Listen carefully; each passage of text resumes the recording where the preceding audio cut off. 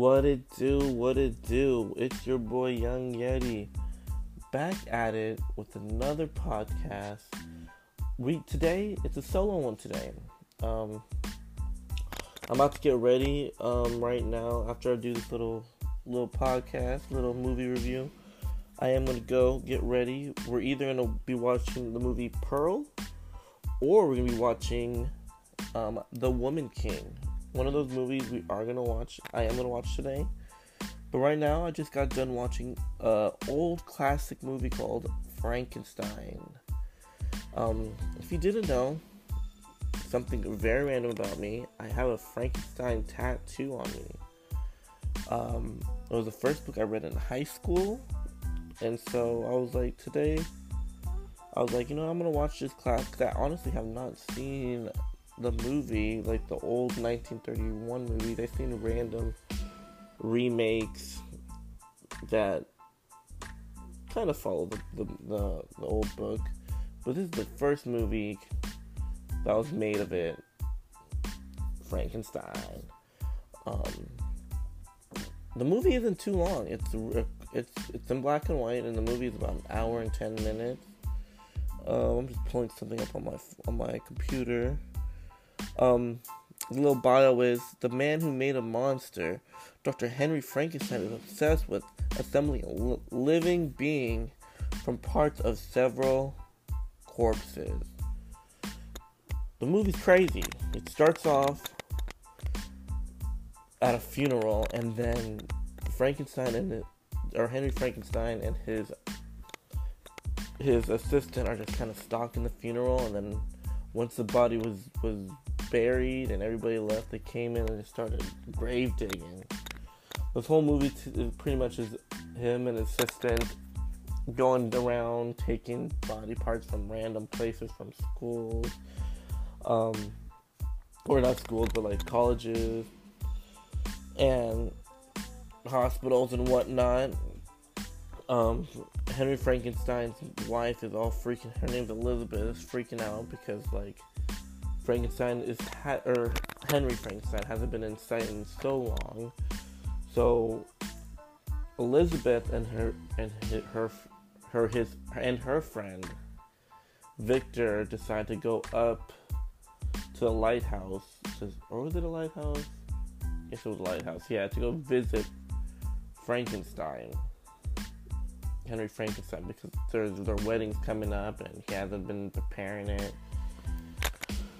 He ends up, they also bring his old professor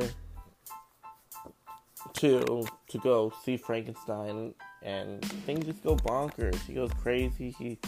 They realize that he created this dead being.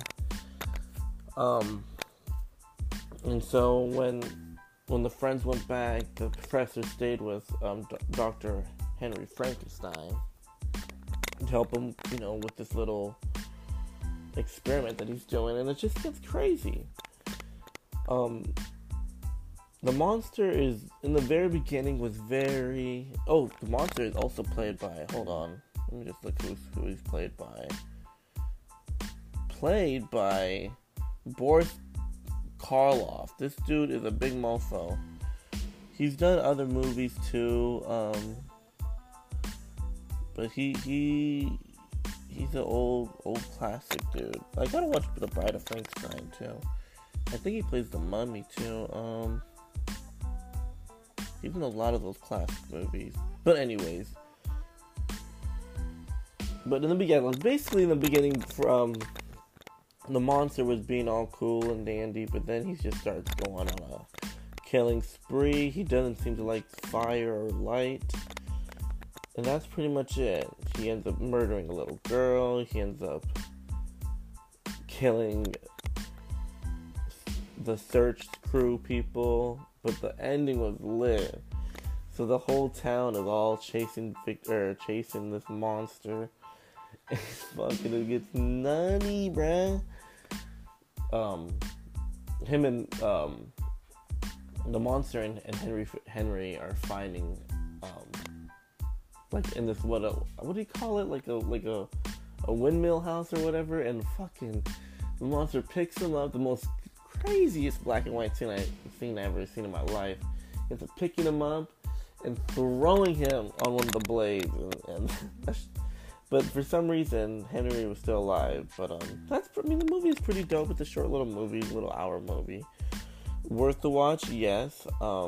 Before I give my rating, like I said, this is a quick little movie review that I just did. That shit was so litty, bro. I'm telling you. I'm gonna go find it really quick. Frankenstein. Frankenstein. 1931. Boom. Okay, let's see the reviews we got on it. What the fuck? Hold on, sorry guys.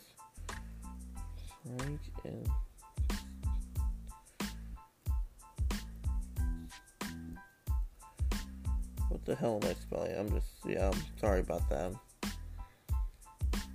But damn, so critics have rated this movie on Rotten Tomatoes a freaking 100%. Wow. That's a freaking first that I've seen. And let's see, the audience, they gave it an 87%, which is cool. That's cool. My opinion, I don't do those kind of percentage. I rated a 4 out of 5.